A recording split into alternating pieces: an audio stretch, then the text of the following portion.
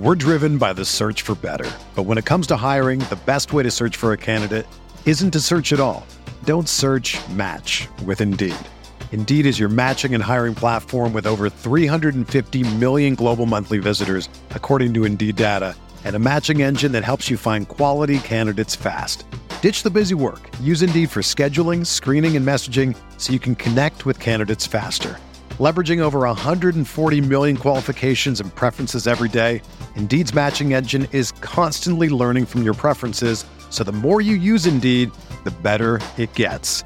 Join more than 3.5 million businesses worldwide that use Indeed to hire great talent fast. And listeners of this show will get a $75 sponsored job credit to get your jobs more visibility at Indeed.com/Blue Wire. Just go to Indeed.com/Blue Wire right now and support our show by saying that you heard about Indeed on this podcast. That's Indeed.com/Blue Wire. Terms and conditions apply. Need to hire? You need Indeed. When you need mealtime inspiration, it's worth shopping Kroger, where you'll find over 30,000 mouth-watering choices that excite your inner foodie. And no matter what tasty choice you make, you'll enjoy our everyday low prices, plus extra ways to save, like digital coupons worth over $600 each week. You can also save up to $1 off per gallon at the pump with fuel points. More savings and more inspiring flavors make shopping Kroger worth it every time. Kroger, fresh for everyone. Fuel restrictions apply. Mayo Experience. Mayo Experience. Mayo Experience. Mayo Experience. Experience. Welcome to the Pat Mayo Experience, presented by DraftKings 2021 NFL Draft running back profiles. If you want to find the wide receiver profiles and you're on YouTube, on Mayo Media Network, subscribe to that, by the way. You can find that in a separate video, profiling all the wide receivers. I feel like all we've done is talk about quarterbacks so far because that's easy to talk about. And for people who don't know anything about college football, like me, I can figure out the quarterbacks, not necessarily who's going to be good and who's going to be bad, but I know the names. And that's usually good enough to pretend to have hot takes about things. But what I really want to dig into today, as a part of our NFL draft series, is Pat Mayo learning about the players that are going into the draft. I know that there's the people on Twitter, on the internet, who are like real, I know everything there's to know about college football. Most people don't. I myself am included in that. So I need to learn as much as possible. So you're going to have the running back profiles. You're going to have the wide receiver profiles, the NFL draft props, plus the mega 2001 NFL final version of the mock draft, which will all be coming out on the Pat Mayo Experience over the course of the next week. So if you like the NFL draft and you're just starting right now, this is the place you want to be. Remember to smash the like button for the episode. In the comment section, you tell me which running back you hope your team ends up drafting in this year's NFL draft, and subscribe to the newsletter in the description as well, because I'll have a few draft bets that are coming out, and that's probably where I'll end up putting them on Wednesday evening next week. Bringing in right now the first of many experts to be talking on the Pat Mayo Experience about the NFL draft this week, Emory Hunt at F-Ball Game Plan, and you can subscribe to the YouTube channel Football Game Plan. You can find that in the description on YouTube. He's at CBS. He's doing color commentary for college football games. Emory Hunt, what's going on, man? Not much, Pat, man. I appreciate you having me on. Say that again? I said nothing much, man. I appreciate you having me on. Oh, thank you. No, my earpiece fucked up for a second, so that wasn't good news. I was like, I can see the mouth moving, but I'm not hearing anything coming through. Hot start to NFL draft season. So can you give people who may not know you a little bit of a background on why you're the guy to talk to about running backs entering the NFL draft? Well, number one, I'm a former college running back at the University of Louisiana. I don't know if you can see my old jersey and helmet behind me, but also I've been scouting the position since 2007 when we started Football Game Plan. And like you talked about in the open, just been a color commentator on these college football games. So I've seen a lot of football, also covered the NFL, in addition to what I do at the collegiate level. So I've been around football, played it, coached it, scouted it. Now I cover it. So definitely one that has a little bit more insight at the running back position than most positions, obviously. Once again, F-Ball Game Plan on Twitter if you want to follow Emory over on the Twitter machine to get some takes as we get closer and closer to the NFL draft. I asked you this question last year, and now it seems that it's becoming more and more prevalent as teams start to go about the NFL draft of, are we going to see a running back in the first round? And we finally got there with the very last pick in the first round last year when Clyde Edwards-Helaire ended up going to the Kansas City Chiefs. But it seems like people are not necessarily devaluing the position in terms of how important it is to have a good running back. They're just not willing to spend the draft capital because it really seems like there's not a huge gap between, the 7th best running back in terms of talent in the NFL and the 60th at this point, because it all depends on your offensive line, the scheme that you're in, to really highlight a lot of these players that a lot of GMs can say, you know what, we can mine 80% value from a 5th round pick than spending the draft capital on a 1st round pick. Are you seeing this more when it comes to NFL teams now? I think teams are looking at the position in a sense of, can this guy impact the game? And if you can impact the game, those guys will always find a way in the first round. Think about guys like Christian McCaffrey or Adrian Peterson or Ezekiel Elliott. You also look at someone like Leonard Fournette. When he was coming out of LSU, his game-breaking ability just yielded itself to taking him high because that guy was a game breaker. Now, it didn't all the way pan out for him, but for the most part, if you're taking the back in the first round, you want someone that can be an explosive game breaker. So I think when you don't have those elements at the position, that's when you start to see teams say, all right, well, maybe we can get a solid back in the 2nd, 3rd, 4th round, so on and so forth. So for me, it's always about how quickly can you be a game breaker, how much of a game breaker are you at the position, and that determines how high you go at running back as opposed to treating it like it's just a devalued position, because we all know if you have a back that can go 80, that's just worth its weight in gold, as is a receiver that can go 80 with his blazing speed, or a quarterback that could throw it 80 yards. So it's the same thing, and just in this draft class or other draft classes where you don't see backs go high, it's probably because they don't see them as traditional quote unquote game breakers. So they can kind of wait and take someone else who they feel as though is a game breaker. Or they can try to save the money and patch together a full running back with 2 or 3 guys, whether there's a good pass blocker that can also receive out of the backfield, but not the strongest runner in between the tackles. We've just seen this over and over, that there are so few workhorse running backs at this point, and maybe that's a good thing for some of these guys, would you say? Just because the fewer the touches, the fewer the chances to get injured, and to keep some of these guys fresh. Like, there's just not a lot of Derrick Henrys around anymore. Or you look at it in the sense that I got to use up 3 roster spots to fill 1 job. So if I find a guy that can do all 3 in 1, I'm taking that guy high. So I think that's the other side of the argument you have to look at. But if you're a guy, I think nowadays we're seeing colleges, what we see in college, we see in the NFL. So, yeah, we don't see too many, bell cow backs, so to speak, in the NFL. That's because we don't see too many bell cow situations at the collegiate level. We're seeing committees. Think about it. North Carolina has 2 backs that's in this draft class that split carries, and both are tremendous tailbacks. So they probably couldn't handle the load at the NFL level if you gave them a full slate of a 3-down backs carries, because they weren't built or trained to do that at the collegiate level. So it can go both ways, but I think because we're seeing it at the collegiate level, more committees across these teams, we're going to see more committees at the NFL level.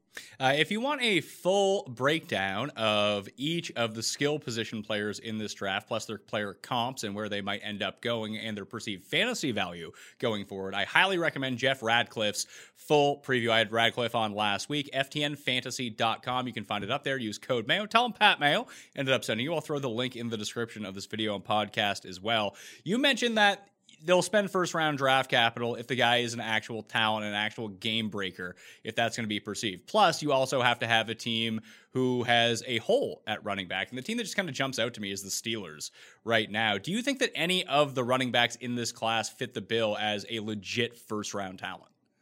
It's interesting, and I'm glad you brought up Pittsburgh, because I think when you look at what a Pittsburgh Steelers running back looks like, it's kind of Najee Harris. He's kind of typecast as a Steeler back. You look at what left 2 years ago in Le'Veon Bell. You look at what left last year in James Conner.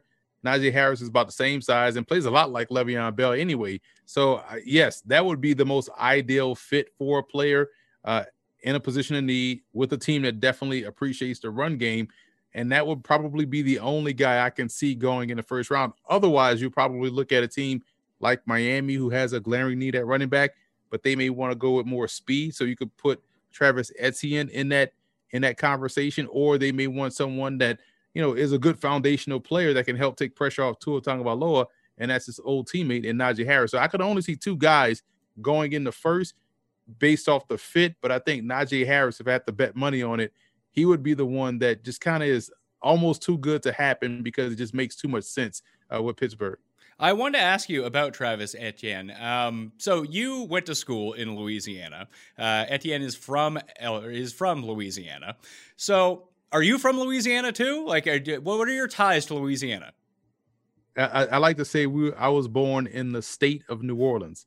We consider New Orleans like DC. We consider New Orleans its own entity, and the rest of the state is Louisiana. But yeah, I was born in Louisiana. I was born in New Orleans. So what people may not know about me, I'm from a place where, I'm Canadian. So where I am from, 200 years before I was born, they expelled all the French people from the province where I'm from, and they sent them down to Louisiana. So there's a huge French culture. I mean, people know that in Louisiana. So I've been really struggling with the last name pronunciation because it feels like a French last name. I mean, Etienne is French for Stephen, but it gets like this weird Americanized version. Can you shed some light on this for me? Because I have a bet with someone of how it's actually pronounced.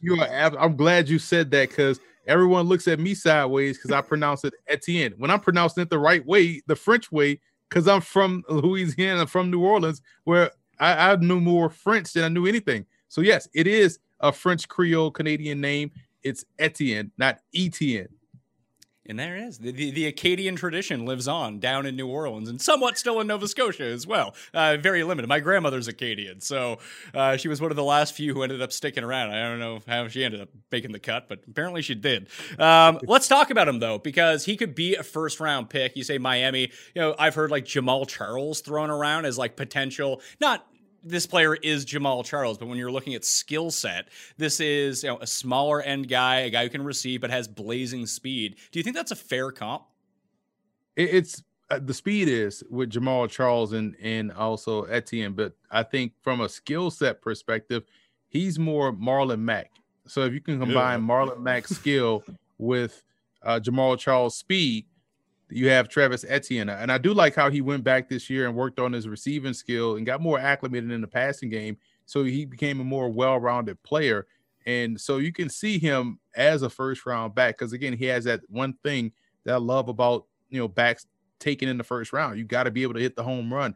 And if you can hit it from, the minus 20-yard line or the 50-yard line when you're backed up and they just turn around and hand you the football, and you can go 80 yards or 50 yards and really break the game open, that's the type of player you want to take in the first round because there's not that many players with his level of speed and explosiveness at the position. When we're thinking about, I'm just looking through all like I'm reading up on the draft rankings at running back, and it just seems to be all big school guys. I mean, that makes sense. They have the giant recruiting classes. So like Clemson, Alabama, you talk about the two North Carolina guys, Trey Sermon from Ohio State. Are there small school guys that you think are real values in this draft just because of the weird year in college football? Obviously, some teams didn't play the full complement of games or some guys sat out, that scouting might be off on some of these smaller school guys who could be really good? Yeah, when you look at the mid-major level, let's say the schools at the FBS level that are outside the top, outside the Power Five. So you're talking about UL Monroe, my Louisiana Raging Cajuns. You also talk about the University of Buffalo. All three schools have tremendous tailbacks. And I mentioned those schools in particular because you look at Josh Johnson out of UL Monroe, fantastic tailback, good balance, good burst, good vision. You go back and watch his game against Florida State in 2019. He lit up the Seminoles. Louisiana has two outstanding tailbacks in Elijah Mitchell, who's a tremendous receiver, downfield threat in the passing game with tremendous speed, and Trey Regis, who's a short yardage goal line runner. I think he's going to be a touchdown monster in the league. He's kind of like Jordan Howard. So you got two backs coming from that Raging Cajun program.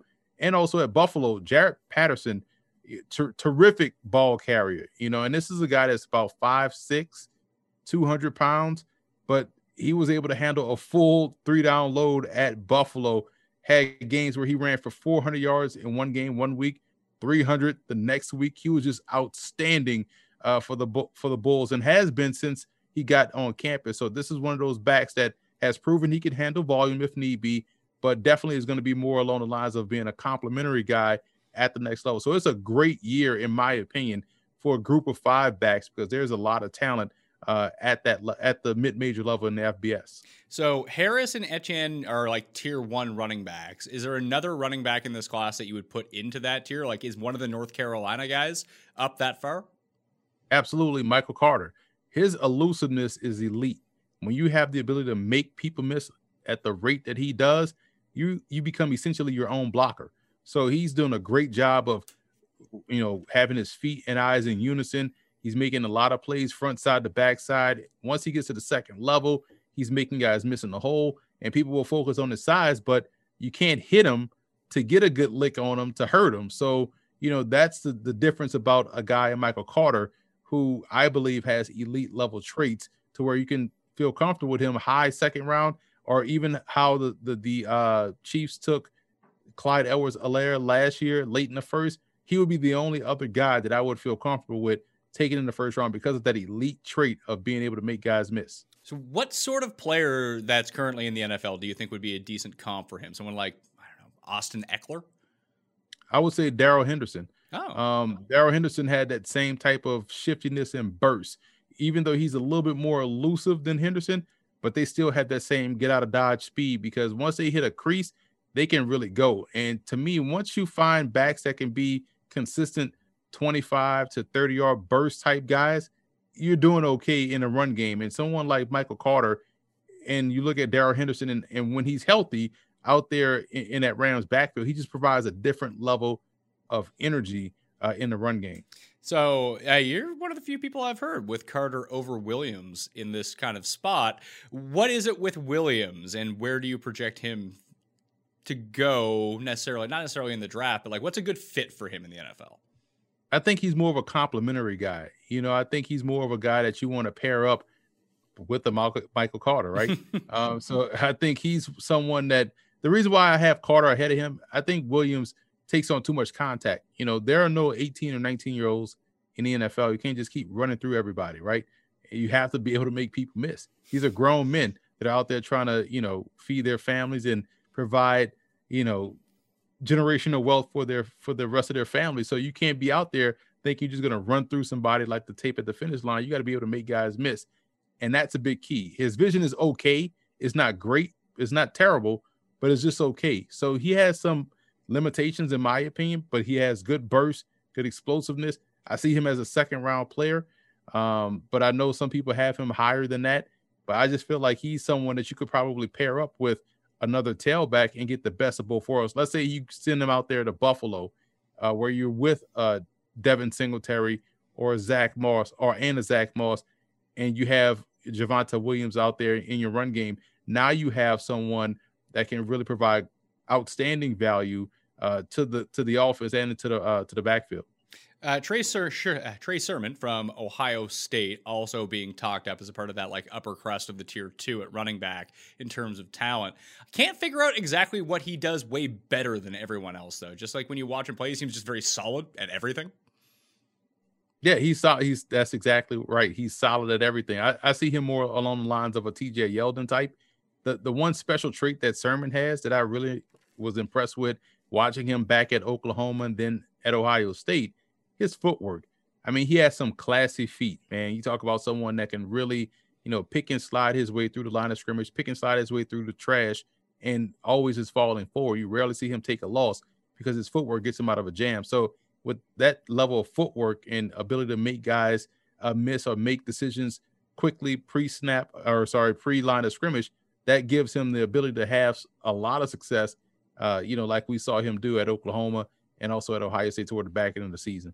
If we were to throw some of the running backs from last year's class in with this year's class, how do you think they would stack up? Because obviously Jonathan Williams, very good. Cam Akers, very good. Clyde Edwards-Helaire, he got banged up. And then I think that the fantasy value that people talked about with him kind of made it impossible for him to live up to any sort of expectation. The bar was set so high for the productivity that he was supposed to put through in year one. It just never really came to fruition. That if you put, let's say, just those three guys back in this year's draft, would they be the three best guys? Would they be numbers like 3, 4, and 5 compared to Etienne and Harris?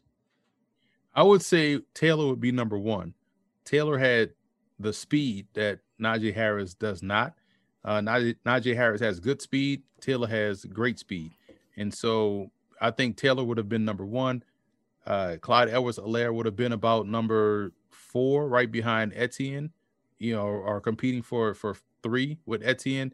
And I believe Akers would have been down around, somewhere around 9 or something, competing with Trey Sermon. Akers was a good player, but just wasn't that spectacular runner. He didn't have the natural vision that you want to see from the tailback position, but good all-around skills. He's a good receiver, good value player there. He was versatile because he was a former high school quarterback.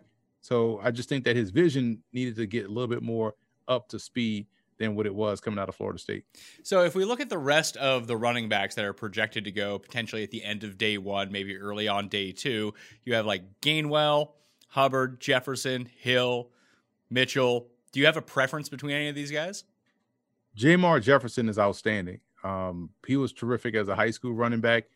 I was shocked to see him go to Oregon State because you don't normally see tailbacks of that caliber go to Oregon State, and he was paying dividends right off the bat as a freshman. And this past year, he showed some Kareem Hunt type ability where he has good acceleration, man. He's like almost Aaron Jones, like in how he's able to weave through, the line of scrimmage and find his way out on a corner and getting down the field with the speed. So I'm a big fan of him. He's actually my 5th running back in this class, right after Pooka Williams out of Kansas, who I think is another one of these scat backs that's terrific. You talk about vision, speed, explosiveness. That's Pooka Williams. And Colin Hill is another one. Colin Hill to me is more like Cam Akers. He's solid all around game, not nothing overly spectacular, but gets the job done. It can help you on both ends of offense. And Chuba Hubbard obviously has the legit sprinter speed, but I think he's probably more fit to serve in a complementary role. I would love to see him in San Francisco with the outside zone scheme and allow him to get the corner, turn it, and then get down the sideline. What role can someone like Kenneth Gainwell play in the NFL? Is it like a third down James White type role? I believe so. I think that's a little bit more of where he's going to be typecast. And I think when you look at him and Louisville's tailback, Javian Hawkins, they're one and the same. They're both speed guys. Again, I hate using the same team, but you see them in San Francisco, how they are able to cycle through backs and play well with those type guys. I think that's an area where you'll see them have their level of productivity. So let's say if you're Gainwell and you go to somewhere like Philadelphia, where you're paired up with Miles Sanders, then you have a really good functional dynamic backfield. I think that's along the lines where he would be able to thrive in situations like that. So you mentioned Jaret Patterson from earlier of the mid-majors from Buffalo. Are there any running backs that we haven't talked about yet that you think that could just, whether it's signing as an undrafted free agent or potentially going 5th, 6th, 7th round, that with the right opportunity could really make an impact either this year or potentially next year in the NFL? There's a couple of guys too. CJ Marable out of Coastal Carolina, who another mid-major guy that really stepped up this year, big time for the Chanticleers. He has, I would say, tremendous acceleration. Another one of these guys, kind of like Kenneth Gainwell, that can be paired up with someone. And also, you look at the University of Virginia, Shane Simpson. I covered a lot of his games at Towson, and he was a terrific, versatile player as a kickoff returner, punt returner, running back, receiver. He transfers to Virginia this year because Towson punted on their season to play in the spring, and they didn't play in the spring because of, obviously because of COVID.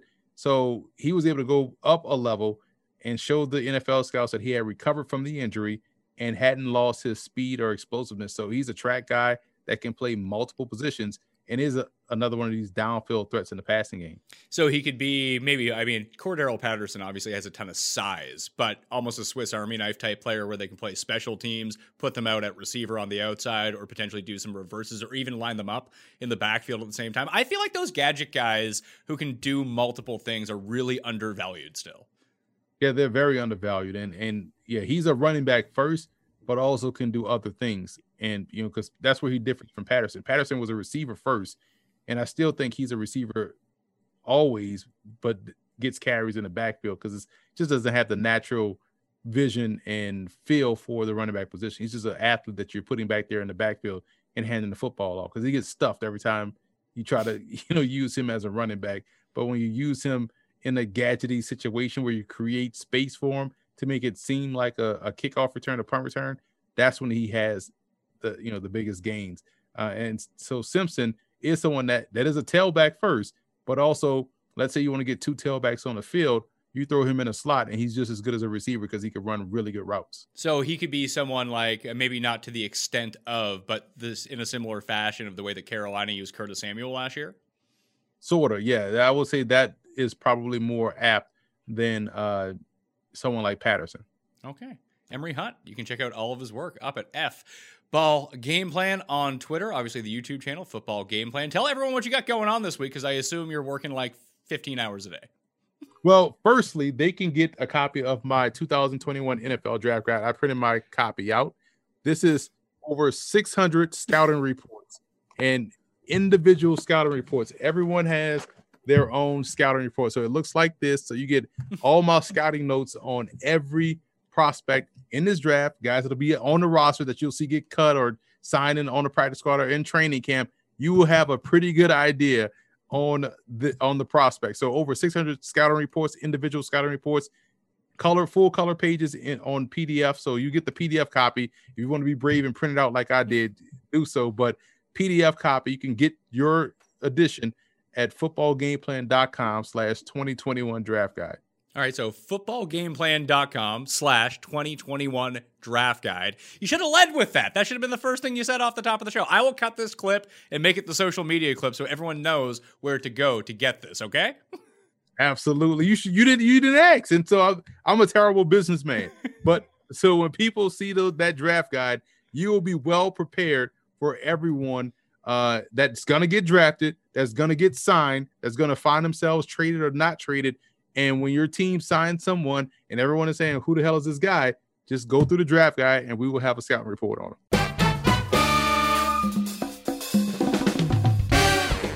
Jake Seeley from theathletic.com, friend of the show. You've been, MIA recently. You've been doing baseball. Yeah. I don't really care for baseball, but it's around this time of year when you start getting folded back into the mix every week. Yeah, it's nice. It's been too long for us. I was wondering who you had on to talk running backs, and then you said Emory. I was like, well, can't get any much better than that, so I have no problem with that one. You could say former high school safety for 1 year, Jake Seeley. You could say that. Well, there you go. And member of the high school golf team and backup safety on his high school football team. There you go. Baseball, too. Starter in baseball.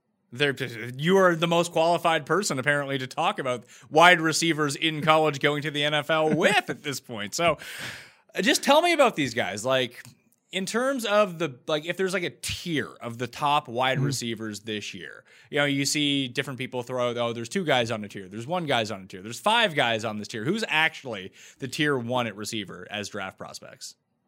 In my opinion, there's 3. And I've been doing that for the past 3 years now where I did tiers. Before I used to rank just like everybody out there did, just 1 through however far I got. And it actually goes back to the draft with Michael Thomas. And I think you and I even talked way back at that time. This is before I even knew Emory. And I said after the draft that Michael Thomas ended up with the perfect situation. Like, you could not find a better skill set to player to team position opportunity for what Michael Thomas was. And that's when I said, you know what? There's too much change after the draft. I'm going to do tiers from now on. So for me this year, it is 3. It's the 2 Alabama kids and Ja'Marr Chase. So it's Chase, Smith, and Jalen Waddle. Those are my big 3. I know some people want to include Terrace Marshall, but we can talk about him too. But I think those 3 have the leg up. And honestly, Chase of the 3 is the most complete and most likely to be an NFL number 1. The other 2 with Waddle and Smith, they have a little bit of concerns, but they're talented enough that they could be in the right spot to be a tier 1 too. But that's what I'm talking about, landing spot. You could see somebody put Devontae Smith with his size and put him in a bad position where he's buried and now he's the 3rd wide receiver and all he's doing is running go routes for his team. Who do we expect to be the team to take a receiver first? Do we think it's Miami? There's a lot of people who think it's Miami. There's a lot that think Cincinnati could go right back into it and, continue to build up Joe Burrow's weapons because they brought in Reif for the tackle situation, and they don't need a tackle right now. They need offensive line help, but they actually need interior offensive line help for this year. Reif isn't the long-term solution. So that's why some people are speculating that they could go Pitts, they could go wide receivers because maybe they don't want to take the tackle right now. Maybe they do it in the second round. But it could be Cincinnati, it could be Miami. I think Miami is the best bet. Cincinnati would be a little bit more of a surprise, but I'd be shocked if one of these wide receivers isn't off the board by Philly, who a lot of people are rumoring that Philly might take a wide receiver as well. But I think one of them comes off the board before we get to Philly. Yeah, and it could be a situation where Atlanta takes Pitts and then Cincinnati takes a wide receiver and then Miami's sitting there being like, oh, boy, maybe we need to trade this pick. Who knows? Yes. You should tune into the mock draft on Mayo Media Network coming out very, very soon if you want to see who we project those teams to end up taking if there's going to be a trade. Because we make trades in our mock draft just to fuck everything up and then just how we like to roll with it going through. So who do you think is the best fit for Miami? Is it Chase? I'd say Chase, mostly because Waddle, I keep saying he's almost a clone of Tyreek Hill, and they just signed Will Fuller. So you want that complete alpha number one wide receiver, push Devontae Parker off to the side where Parker doesn't need to be that guy anymore. And he really had a year or two where he kind of showed some glimpses of it, but I think he's one of those situations where, similar to Corey Davis, he's better as a 1B instead of being the guy. So I could see Waddle, but I think Chase makes the most sense. The biggest thing that you're going to have, too, with Chase is you also have the year off. So there's going to be, you can nitpick with that and say, well, what if somebody doesn't trust that he's what we saw before? And then, of course, you go back to the injury with Waddle and what he was playing through. So, I mean, you can nitpick all three of these, but I say Smith makes the least sense, Chase makes the most, and Waddle kind of fits in the middle. So for the Dolphins, I mean, Smith would be, if Waddle or if Chase isn't available, Smith would probably be the better fit for Miami than over Waddle, wouldn't he? I actually think Waddle would be the better fit because you could keep Fuller outside and use Waddle like Tyreek Hill, like he's used with the Chiefs. I think Smith would be a little bit redundant of Will Fuller. And despite the size, I think there's a redundant skill set there. Yeah, unless you just wanted to turn your Tua offense into the vertical offense, which probably isn't going to be the best. Why it doesn't. Right, and that doesn't make a lot of sense because most of last year's struggles with Tua and the offense in general, and why Preston Williams wasn't a great fit, is because they were moving to this pseudo West Coasty style offense. So if you all of a sudden went the other direction with it, everything you were just building with Tua just goes out the window. So I think actually Waddle would make more sense for that because then you can run some of those seams over the middle. How deep is this wide receiver class compared to last year, which was, and now looking at it after 1 year, seems like historically good in terms of depth? I think people want to put it on the same level because there's a lot of names that people want to throw out there. I would say it's a little bit of a step behind. I think it's a very deep class, but I think there's more questions quicker than there were last year. Like last year, that top tier was, wow, everybody in the top tier should hit. And second tier, there's a lot of people, including myself. Justin Jefferson was in my second tier. I thought it was going to take him a year to turn into anything of where we're talking about as in top 15, top 20 wide receiver. So I definitely didn't expect him to succeed that quickly. And then you have people like Jalen Reagor who struggled because of the offense, because of the playing time, because he was the number one at times. So I think last year's draft is slightly a step ahead, but this one isn't far from it. Okay. Yeah, I remember all the conversation about Jefferson was just like, well, if they put him on the outside, what's he going to do? Like, turns out he's pretty good. It is. It turns out, that, and that's the thing is that Jefferson situation was, he didn't tear up the outside and wasn't unstoppable from a corner perspective. It's just, this is why landing spot matters so much. He was put in a position where he is the number two from day one. Like, even with a little bit of a slow start, he's the number two. He was in an offense that needed a number two. You look at the receivers that were there, nobody was going to hold him off. Like, that was his job to take. So you could go down this list and you could say, well, Cincinnati's a nice spot, but compared to Philly, might be a worst fantasy situation as a rookie because you're behind T. Higgins and Tyler Boyd. Where you step into Philly, you're probably starting alongside Jalen Reagor as the top two receiver. Even if you go to Cincinnati with Higgins and Boyd right now, there's an outside spot available for someone to see immediate playing time.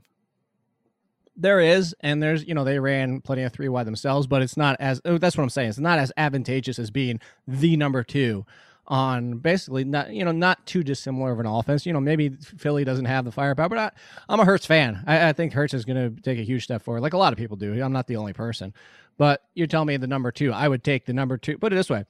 I like Chase better than the other 2 as the complete wide receiver, but you put Chase on the Bengals and Waddle on the Eagles, and I'll take Waddle in fantasy drafts. Yeah, I'm just thinking about from a real life perspective where these guys are going to end up going. So the comp that we keep hearing with Waddle is Tyreek Hill. That seems unfair since Tyreek Hill is one of the best wide receivers of the past 10 years. Right. So what's a different comp for him, like a realistic comp? To be honest, I think that's a realistic comp. But I get what you're saying. Like, do you want like a floor comp? Is that kind of what you're getting at? Because you can say player comp. That doesn't mean that player is that other player, but just it's right. Tyreek Hill. He reminds me of Tyreek Hill. He's Tyreek Hill. If that was the case, you should go fucking like number 1 overall. Well, I actually have a bet where he's the first wide receiver off the board for that reason. So I think that's what you're looking at here, is that's why you have a lot of people that are fascinated with him. I'm kind of thinking somebody else that, like that's where I'm leaning, kind of like the floor is somebody with like a similar, I think that he's got some kind of Cooper Kuppness to him where, that's the same range of the field. That's the same opportunities you have. You want him playing out of the slot for a good portion of his snaps, but doesn't need to be all of it like Tyreek Hill. I think if you're looking for, he's not Tyreek Hill, I think Cooper Kupp might be the next step down. So, all right. So we've done the tier 1. We have 3 receivers there. How many receivers do you think that you would have in tier 2? I have 5 in tier 2. Okay. Who are they? They are Kadarius Toney, Terrence Marshall, Rashad Bateman, Rondale Moore, and Elijah Moore. The Moores. Not the Mopes. Not the Moops. Not the Moops. So you have 2 Moores in your tier 2. So what order do you think that you would put them in from like a skill set perspective? Because obviously fantasy-wise, it is all about destination, how they're going to fit into that offense. But just objectively, How do you think you would put them in order? So I didn't put him 1. I just kind of went through the list. But Terrace Marshall from LSU, skill set-wise, is the best out of all of them. You're looking down here. You're looking at like with Moore and Toney. You're talking about guys that might get pigeonholed as slot options and might get stuck as slot options for a year or 2 before they're allowed to step into more. The thing I said with Marshall, and for comparison's sake, this is a comp of skill set, not a comp of like overall player, because Terrace Marshall is a bigger, better wide receiver than Marquise Lee was. The skill set situation that I brought up was when Marquise Lee came out of college, he was that much better than everybody he faced. So he was kind of lazy. He was lazy in his routes. He was lazy in his body positioning. He let corners get on top of him. And when he got to the NFL, he struggled. And that's why it took Marquise Lee a few years to get going. You hope that Marshall having that same issue. You see a lot of times where Marshall has the corner right on top of him, and he makes those catches because he's that much better. But until he cleans up his routes, he could struggle immediately. Hopefully it doesn't take him as long as it took Marquise Lee. But if you're just talking about pure talent in this range, I say Marshall, if you could just go, everybody's on the same team after the draft, I say Marshall is the upside here, most upside here. So which Moore would you go with? I'm Rondale Moore over Elijah Moore. I've gotten pulled into thinking a little bit higher of Elijah Moore than I initially did, but I'm still a Rondale Moore guy. I think he's going to be in a situation where, you could, even if he's a slot option, I think you could see Robert Woods-like value for him, where he's even getting touches out of the backfield. They're just finding the way to get the ball in his hands. Well, is that the same sort of thing with Toney as well, where you might see him kind of pop up all over the field? Yeah, so I think it was Mina Kimes. I'm pretty sure it was her who tweeted this out, and it was one of those Mario Creator levels where he's jumping all around. Somebody put like 1 million of those fireball circles all over the place, and he's like, Kadarius Toney. And I was like, that's pretty accurate. He's just all over the field. I said that, I think I could see Cole Beasley like for him, where, Cole Beasley is primarily the slot almost all the time. He's one of the highest in the league 80% of the time. But he's still a top 30, 35 wide receiver in fantasy just because he's hard to get control of defensively. He's finding space. He's finding ways to get open. And then after the catch, he's pretty damn good too. So I think Toney and even Moore is in that conversation. Bateman too. They're all 3 of those guys have some similarities, have some overlaps. The one concern with Rashad Bateman is he gets jammed pretty quickly if you have press coverage on him. I was gonna say you seem to be a lot lower on him than Twitter seems to be, where everyone's just falling in love with Bateman. With Bateman, I mean, I've seen just maybe it's people with the hottest of hot takes, but like he's actually the best receiver in this draft. See, and he was extremely highly thought of before the year. Cooled off a little bit. I'll go right to my breakdown. I'll pull it up. I'll tell you the negatives. I love him off the line of scrimmage. I actually said he runs routes like a NASCAR driver. He's just getting past people and weaving along. But I mentioned the jammed, and then when I said his speed style, the issue with this, trying to explain for everybody, is you see a lot of breakdowns in wide receivers, and you see people say varies their speed, slows down, explodes out of their breaks and stuff like that. And all these are ways they're saying is that they're not running one speed the entire time, and they're also not telegraphing when they do slow down. Bateman is very easy to kind of see what route he's planning to do because he varies his speed, but he varies it because of the route. He's not varying it to throw off his wide receivers. So you see a lot of times where corners aren't fooled. And if you're not fooling people in the Big Ten, you're not fooling people in the NFL. So I like him. It's just that in combination with handsy, press coverage, tough corners, kind of jam him up a little bit. That's my only concern is once he's free, forget about it. But my concern is getting free immediately. Well, I mean, maybe this is a bad comp then, trying to think about it, but like when you see him on the field and just like the kind of routes that he runs, like the depth of the routes that he runs and what he can do in actual, feels like he has very strong hands, and he seems like someone who's just going to get a lot of volume. He's going to be a highly targeted receiver. He's going to be like a Keenan Allen type, where just we can throw the ball in his direction. He's not running sprints down the field. He'll be open 7 yards down the field, and that is going to be good enough if we want to continue to try to move the chains. He strikes me as one of those guys. Maybe I'm dead off on that. No, I actually like that. And I said that my last sentence on him, becoming an NFL number one option isn't out of the question.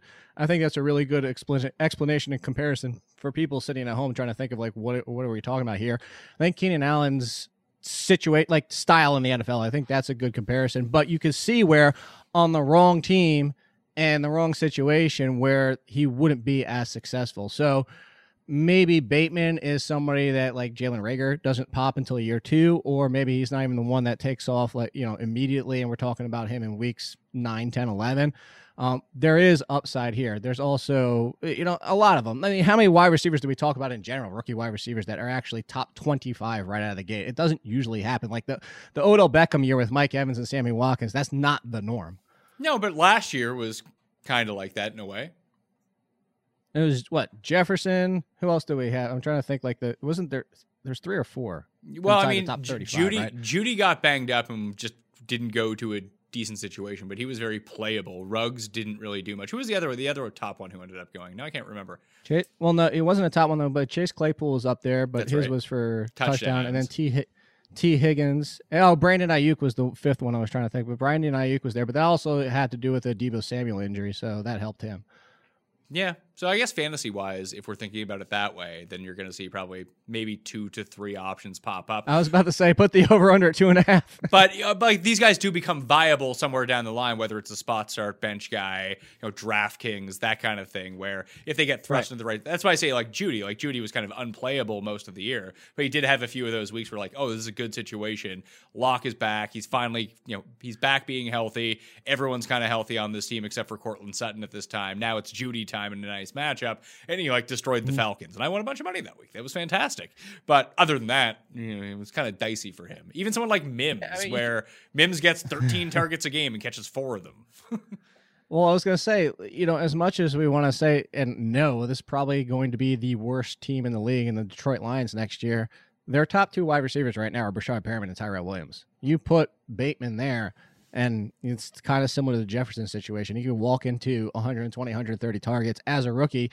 And as much as we want to knock Jared Goff, still had Cooper Kupp and Robert Woods inside the top 20 for fantasy purposes. So, you put Bateman, Marshall, Moore, Rondell Moore, probably not Elijah Moore, but probably Rondell Moore, maybe even Tony. I don't like anybody in this tier really lands on this team. And you're just talking about the volume being able to offset a lot of the concern that you might have for these guys. Well, on paper, wouldn't Waddle be the primo guy for the Lions if he could make it there? Yeah, but I don't know that. I was kind of thinking that the Lions don't take a wide receiver in round 1 for this point that I was making. Oh, yeah, I guess so. I don't know what they're going to do. If they were smart, they'd just draft O and D linemen, wouldn't they? You would think so, but yeah, who knows? So you said if they're smart. I mean, it's new regime, so maybe the new regime's smart. Yeah, if it was like 15 years ago, it would just be receiver, receiver, receiver, receiver. We'll eventually hit one. And they did it, actually. Remember twice. Charles Rogers? I totally forgot. I was thinking about fake Mike Williams, the big Mike Williams from USC. The fake Mike Williams, yeah. There was a lot of them. They went, 3 years in a row? I think so. Megatron worked out. That was the one. That was definitely the one. If Pitts was listed as a wide receiver, where would he rank out in this class? Would he be one? Yeah, I think I put him in tier 1. I jokingly said that at the end of the college football season. I said he's a wide receiver masquerading as a tight end. That's really what he is. He's that big of a beast. He's that big of a threat. I would consider him as tight end 1 as a rookie. Yes, as a rookie, not even knowing where he lands. The only thing that could really kill him is if the Giants, if he fell there and now he's behind 3 wide receivers. Well, not talent-wise, but you have 3 wide receivers. You have Evan Ingram. You have Saquon Barkley. That's the only situation I could see that hurts him. Or, maybe the Lions surprise us and go Hawkinson and Pitts at the gate. But, yeah, I put him at tier 0. This is the first year ever I've done tier 0. I said Trevor Lawrence and Kyle Pitts are both tier 0s. They are that much better than everybody else. They deserve their own tier. They are special, generational, for the cliche, generational talents, but this is when a generational talent means generational talent. I remember, what's the expectation for Pitts when it comes to blocking? Is he like an Evan Ingram, Noah Fant type where they're just not going to ask him? Because I feel like that hurts someone like TJ Hawkinson.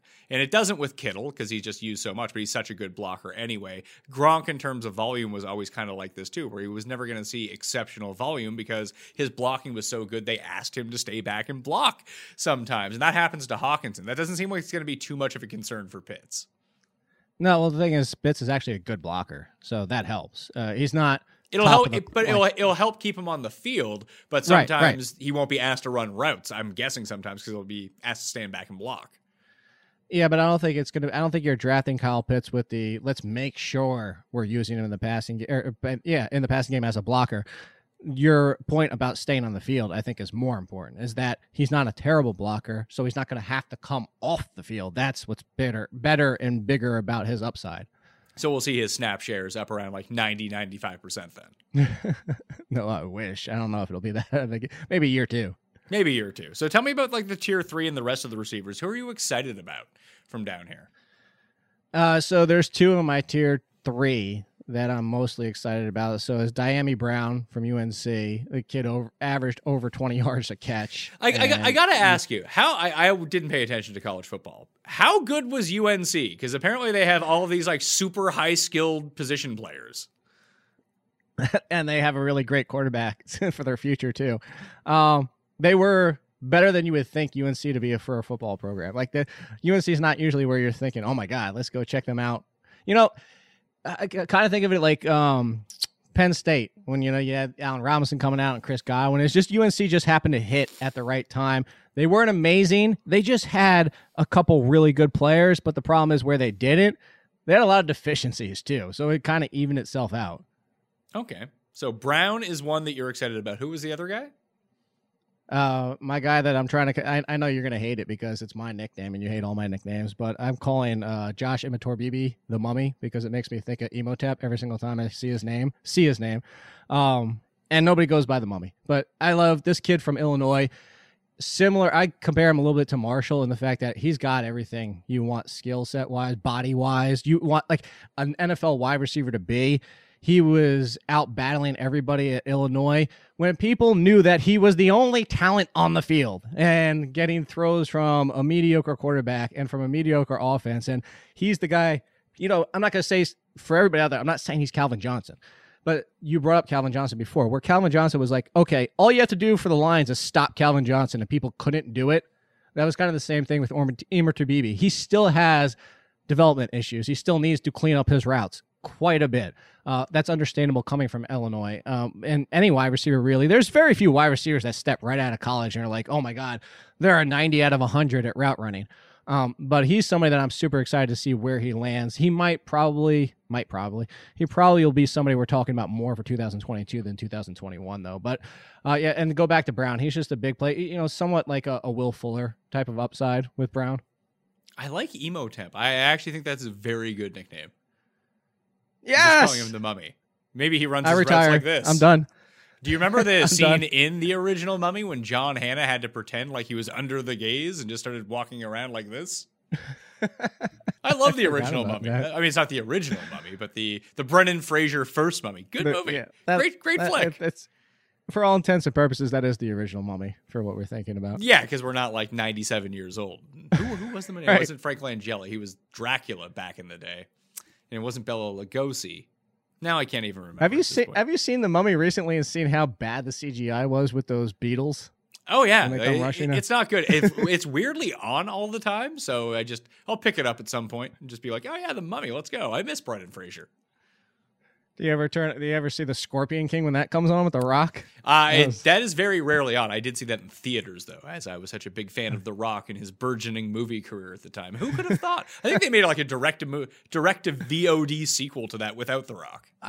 No, there was a second. I know there was a third. There might have even been a fourth. I think I was talking with somebody the other day and was telling me Scorpion King had the fourth. Scorpion King. Yeah. Scorpion King 4, The Quest for Power. I like it. The Rock's not in any of these, right?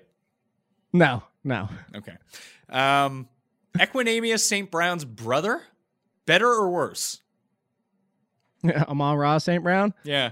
Better. Because Equanimeous St. Brown, you remember this. Everybody always wanted me to call a Notre Dame homer, and I was the quickest to trash everybody coming out of Notre Dame. He's better, but similar, I would say, concerns coming. Fewer concerns, but similar concerns in the fact that he's not ready to be a rookie impact option. All these guys, like I have Nico Collins in this range. I have Amari Rogers from Clemson in this range. Austin Watkins is a sleeper that a lot of people like from UAB.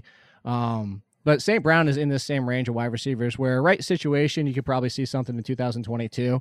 You're thinking of these 2 to 3 year developmental guys. The good thing for St. Brown is that's one who he's at the top of the class for route running, but doesn't have great speed, doesn't really get deep on defenses.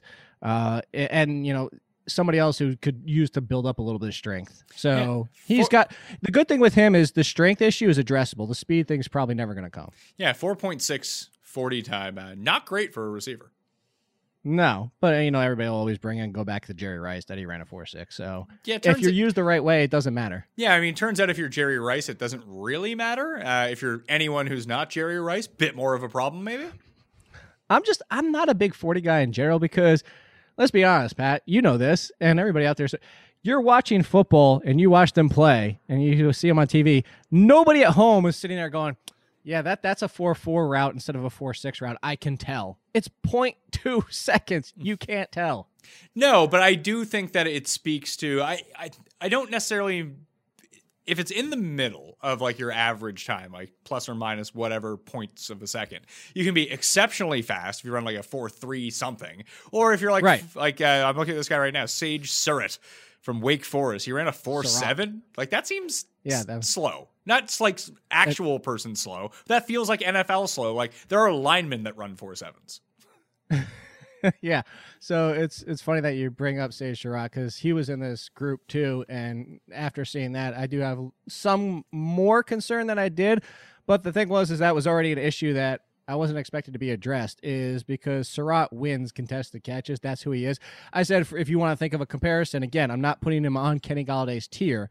But what do we know about Kenny Golladay at this point of his career? He's not going to separate. If you're throwing to Kenny Golladay, you have to understand probably 50% of the time he's going to be covered. The thing is he comes down with 90% of those balls. Surratt has that similarity, but Surratt doesn't also have the overall skill set and ability of Kenny Golladay. So somebody like Surratt, somebody with that 4.7, and if you ever put up a 4.8, good God, I'm with you on that. If you're at the extremes, but if you're in between a 4.4 to a 4.6, that doesn't really ever make me think twice. Well, what if you're Anthony Schwartz? He uses the Schwartz apparently to gain his speed. Is there any more like fitting place for him to go than the Raiders with a 4.27 40 on his pro day? The first two words, Terrific speed. That's exactly what I said. The funny thing is with him is his short range game is limited despite this, because you see some of these guys who have great speed, but they struggle to quickly release. You know what? Not the Raiders, obviously. I know you're joking with that. I'm trying to think of someone that could, I could see a Deshaun Jackson type of value for him. So if you find the right team where he's that third option, but that third, there's another one. I think Deshaun Jackson's kind of like, to go back to what you were saying about Tyreek Hill. Deshaun Jackson, Will Fuller feel like the best case, speedy, deep threat scenarios. So I'll bring up one that I always come back to is, remember Nate Washington? Oh, yeah. Like a Nasty Nate. Yeah, kind of like a Nate Washington, where he's probably the wide receiver for a team and kind of looking for those big plays on the field maybe 40-50% of the time. Well, I don't want to give away too much. I'm looking at Jeff Radcliffe's draft guide right now. You can find that up on ftnfantasy.com, by the way. Code Mayo. Tell them that I sent you if you want to go check that. I'll dump it into the description of this video and podcast as well. But is Anthony Schwartz's player comp as a poor man's Mecole Hardman? I wouldn't even say a poor man. I think Hardman's a decent comp. There's another one right there for you. But we're seeing with Hardman that if you're not Tyreek Hill and you are limited in various ways, you're still going to have struggles at the NFL level and be kind of, I don't want to say he's gimmicky, but he's somewhere between gimmicky and somewhere between being a trustworthy Deshaun Jackson. I don't know I think Nate Washington. I'm going to go back to Nate Washington. So it all depends it's like someone like Nate Washington can only ever really thrive because he was in a perfect system with a good quarterback. Yeah, a good system, good quarterback, and could be the number 3 option, not kicked down far enough. Like, put Anthony Schwartz on the Giants now that they have Golladay. So you have Golladay, and they have a somewhat deep threat in Darius Slayton and Sterling Shepard. It's like, okay, we might hear Schwartz's names 4 times throughout the year, that type. But if you put him on the Saints with Jameis Winston, and he could be the number 3 there, and maybe kick aside Traquan Smith, now all of a sudden you're like, okay, I could get 6, 7, maybe even 8 games out of him. Is there any way that Daz Newsome can become a thing? Because that is a fantastic first name. 2 Z's. There's a lot of people that are a little bit higher on Daz than I am. I will say that for my first sentence about him, it's funny. I was just looking at him because I was waiting for you to say, are there names that you think should be mentioned as sleepers? And so I was already kind of like looking. The first part I said about it, he's a Ginsu knife. He just cuts through defenses. And that's the one good thing about him is there's some receivers in this draft class like Newsome who just know where to go. And where I say that is, I forget whose podcast I was doing, but I was trying to draw a comparison to anybody who's ever played Madden, and you have that passing play come up, and you see the route for the receiver has like that 3 little, it almost kind of looks like half of Matt Harmon's reception perception thing. It's an option route, and I know a lot of people understand I know what an option route is. I'm not trying to talk down to anybody. It's like some people don't, so I was trying to explain it visually for everybody. Those kind of situations for Newsome where it's kind of like pick his own adventure, he could do a lot of damage in offense like that because he finds ways to get open, unlike some of the other guys we've talked about. So he would be, I'm trying to think of the offenses that use players like that. It's probably more than we think, but you always hear about it. I feel like that was always the Julian Edelman thing with Brady, that he had the option on his route. Hey, if you see like this coverage, then just boot it up the field and I'll know just to kind of just chuck it up to you. If not, run the route that we thought. So if he's in an offense that's it sounds like it's a bit more complicated, that's probably better for him. Yeah, I can see, taking like over Rams? as like the Rams. I was going to say the number 3 in Atlanta, but I don't think it would be immediately. But a situation instead of Russell Gage, it would be Daz Newsome. Yeah. Yeah, a situation like that where a lot of the times where that really works out well is when you have 2 top wide receivers. Like, I think you saw some of that with CeeDee Lamb last year with the Cowboys because, I'm not saying that was the other receiver that we didn't bring up was CeeDee Lamb when we were talking about the rookie receivers. Yeah, CeeDee Lamb was another one. Mostly because he disappointed for what people thought he could be. But was he the 3rd best last year? I don't know. But anyway, it's kind of like that where, it doesn't, Gallup is obviously nowhere near the level yet, potentially, of Amari Cooper. I don't think he gets to Amari Cooper, and he's definitely nowhere near Julio Jones and Calvin Ridley. But you have 2 quality options where that third guy could step forward. And that's, I know we're talking rookies here, and I hate the Giants as much as anybody because I want Gettleman gone. But that's why I think Sterling Shepard could bounce back because now you can let Sterling Shepard just find openings, find ways to get open while Galladay and Slayton are busy on the outside. So some of these situations, if you fall into, Daz Newsome would be a good one. I'm trying to think. Daz Newsome. Tyler Vaughn's. What about Daz Newsome on the Vikings or the Packers? I could see the Vikings. My concern there is Packers. Yes. My concern with the Vikings is just they don't really use the third option. It's but maybe it's because their third option is like BC Johnson. I mean, that's true, but you know what? I don't know that there's a huge gap from BC Johnson to Daz Newsome. Oh, okay. I would kind of that's why. I mean, the guys we're talking about right now, we're in my tier 5 already. Yeah, we're into tier 4 guys. We're basically into day 2, day 3 wide receivers. Oh, definitely day 3. Okay, so just give me a few that you like from down here. Sleepers, underrated guys. You said you were already scanning, so hit me up with them. Well, I was going to say we skipped past tier 4. I'm looking right now. I don't think we mentioned a single person in tier 4. Well, you can bring those up. We did. This is your time to bring those guys up. Yeah.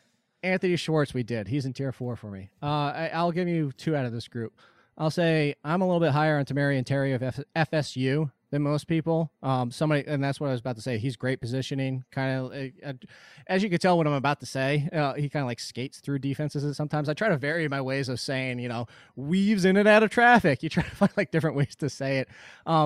For everybody out there, for positioning and stacking, which is, you're getting the position and you're you kind of push the defender back with stacking. Like you're putting him in position to where you are going to get to the ball before he can, or he has to react to it. Terry's really good at that. And then another one in this group, Seth Williams at Auburn. I actually have him close to the top. Yeah, second in tier 4. Dwayne Eskridge is one that a lot of people like, but I think Seth Williams is getting overlooked at Auburn. His concern right now is separation, but similar to the Sage Surratt thing that you brought up, he could be a chain mover and red zone option right now with the potential to kind of grow and develop a little bit more. I mean, it basically sounds like you're describing like Dorrell Beckham Green. No. Green Beckham? Green Beckham. Yeah, he was so bad I forgot the order of his names.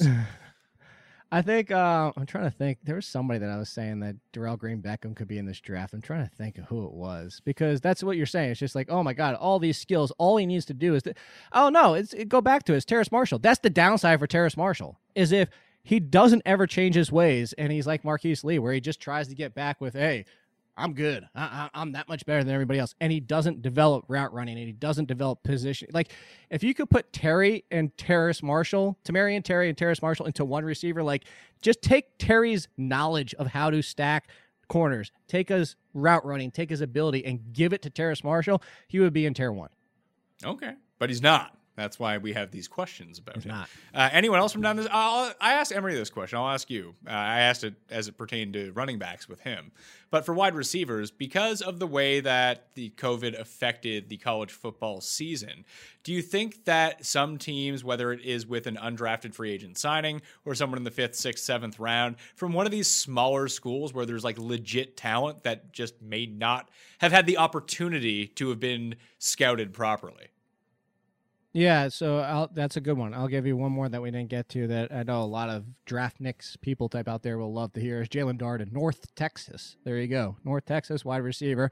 What I said about him is trying to catch a fly inside your house. It's similar to the Tony situation. He's just a scatterbug. Good luck. And some people might not have noticed that. And people overlook, like North Texas. Again, how many people are scouting North Texas? I'm looking down this list.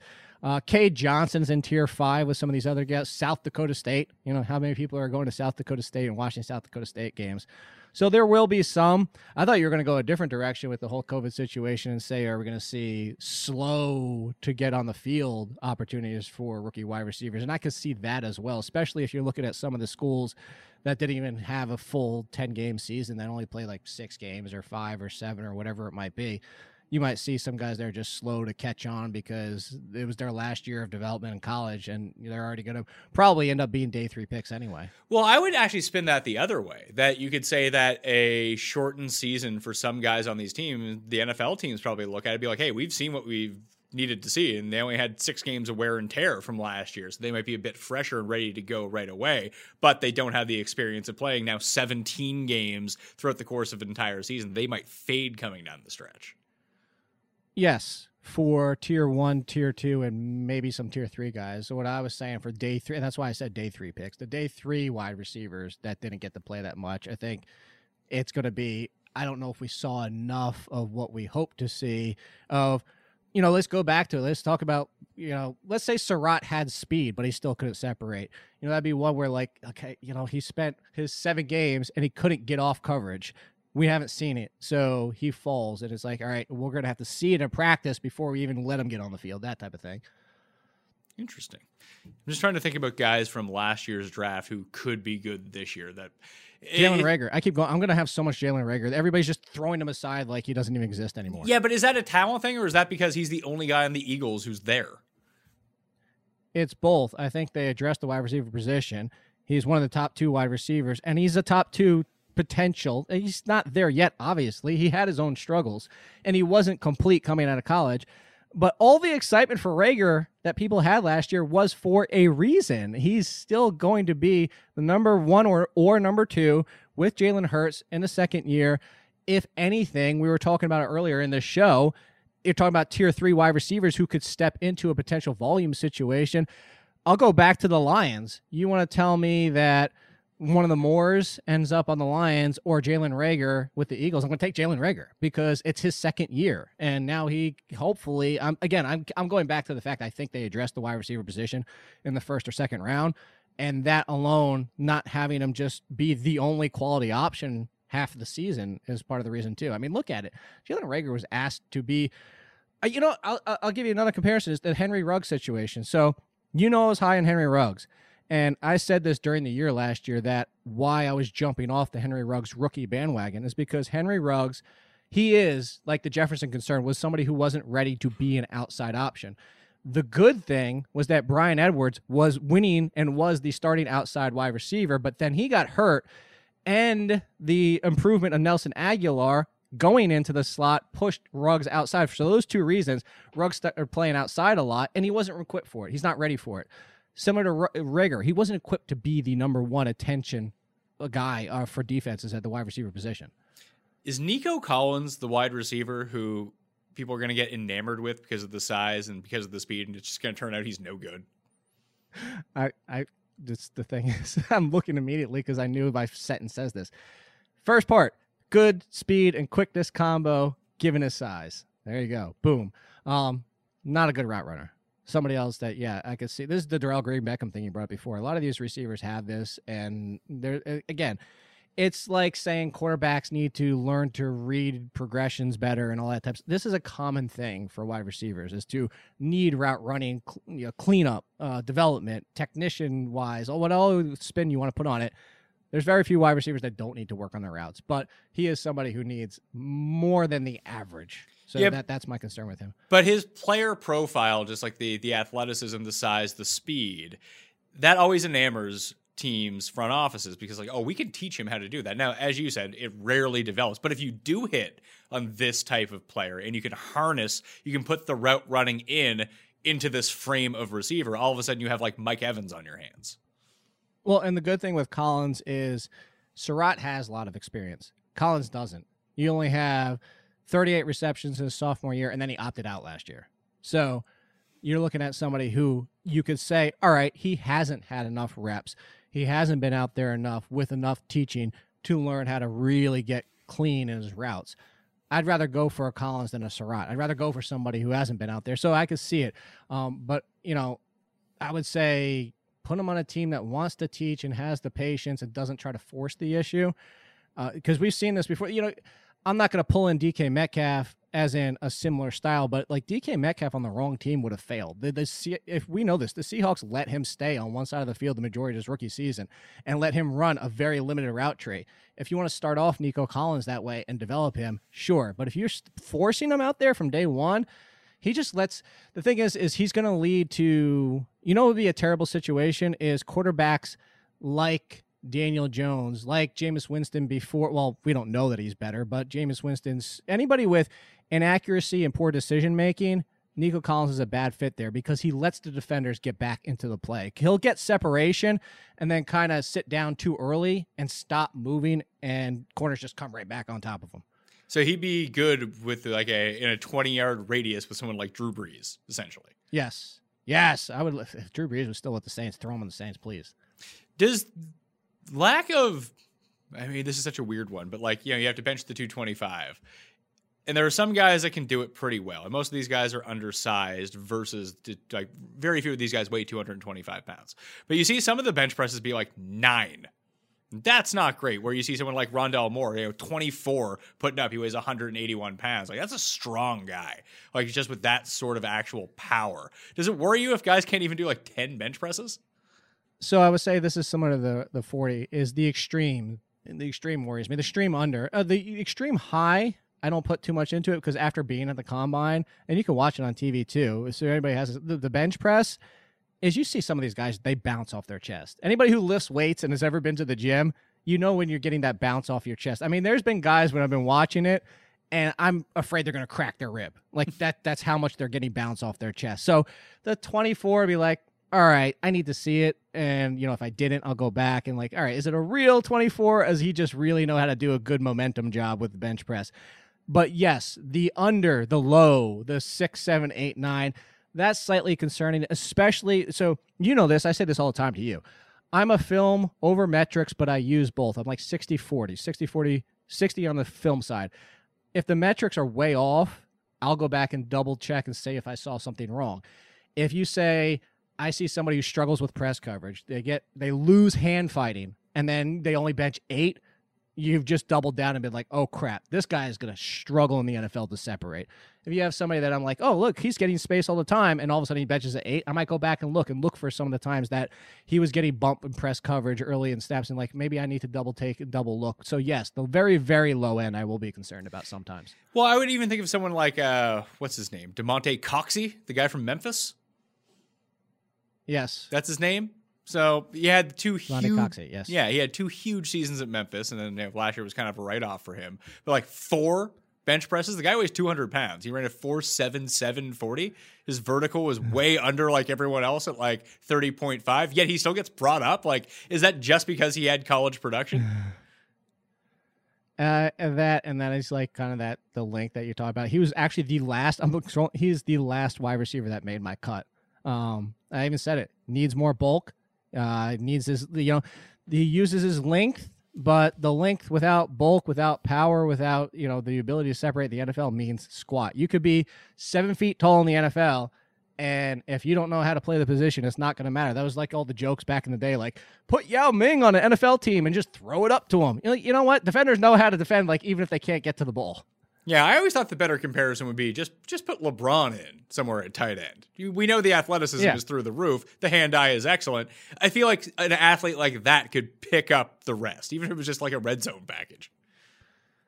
Yeah, I think you can see Coxey getting a flyer because he is somebody who's a good route runner. So it kind of offsets a little bit. Like, all right, let's get him in the weight room. Let's get him on some meal plans. Take him to freaking, I don't know, a diner every single night. Take him to Shoney's every single week and put some bulk on this kid. Well, is that is that one of the downsides of going to a place like Memphis versus going to Ohio State, where they would be doing this at Ohio State? And I don't know whether they do or don't at Memphis, but I know that they do at Ohio State, like give you the nutrition program, give you that sort of thing, where facilities and budget just might be more limited at Memphis. They will be, but hopefully, I would assume, I mean, people need to be fired if they're not trying to do it no matter what. I mean, the facilities at Memphis are still pretty damn nice compared to, like, it's not, heck, it's better than ODU, and ODU isn't bad. I've seen ODU. ODU would make a lot of people be like, oh, yeah, that's a pretty nice place to work out. So if the coach isn't on top of them, and that's where, you know, we say put on more bulk, and that's easy to say, and I'm kind of glad you brought this up because it's, you know, I've said it a couple times. It's easy to say these things. It's easy to say, he just needs to do this. He just needs to do that. It might be easy to say, hey, he just needs to put on bulk. But look at, what's this? Sean Bradley, the basketball player. Just put on bulk. And some guys, you know, look at me. I've been working out consistently for years. I just have bad genes. I can never get ripped. You know, some guys might just not be able to put on the weight because their body just doesn't do it. I mean, that's fair too. And you'd probably know with Coxey at this point because he's, you know, he'll be 24, right, I think, by the time the season starts. And that's another concern. Yeah.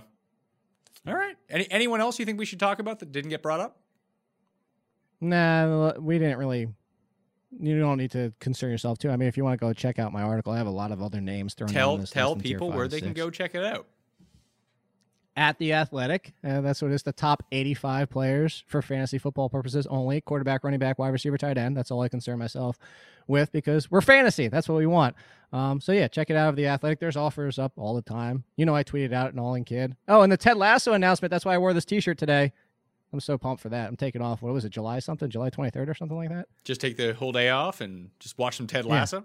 Just to binge the hell out of Ted Lasso. Yeah. There you go. A lot going on. I wish I could do that. That sounds great, Jake. I gotta move. It's not fantastic stuff.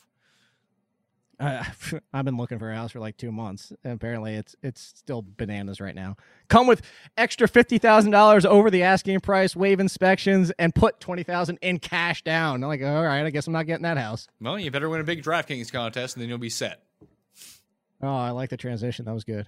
And there we go. Brought to you by DraftKings is the Pat Mayo Experience. You can follow Jake on Twitter at AllInKid. You can check out all of the NFL draft coverage up on Mayo Media Network and on the Pat Mayo Experience audio podcast. Smash the like button to this video and subscribe to the network itself. The Emory Hunt Show about running backs already out.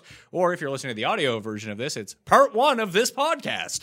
Also, we'll have the mock draft, all the props, and everything like that coming for you within the next week. I'm Pat Mayo. Thank you for watching. I'll see you next time. Pat Mayo Experience! Experience! This is the story of the one. As head of maintenance at a concert hall, he knows the show must always go on. That's why he works behind the scenes, ensuring every light is working, the HVAC is humming, and his facility shines. With Grainger's supplies and solutions for every challenge he faces, plus 24/7 customer support, his venue never misses a beat. Call quickgrainger.com or just stop by. Grainger, for the ones who get it done.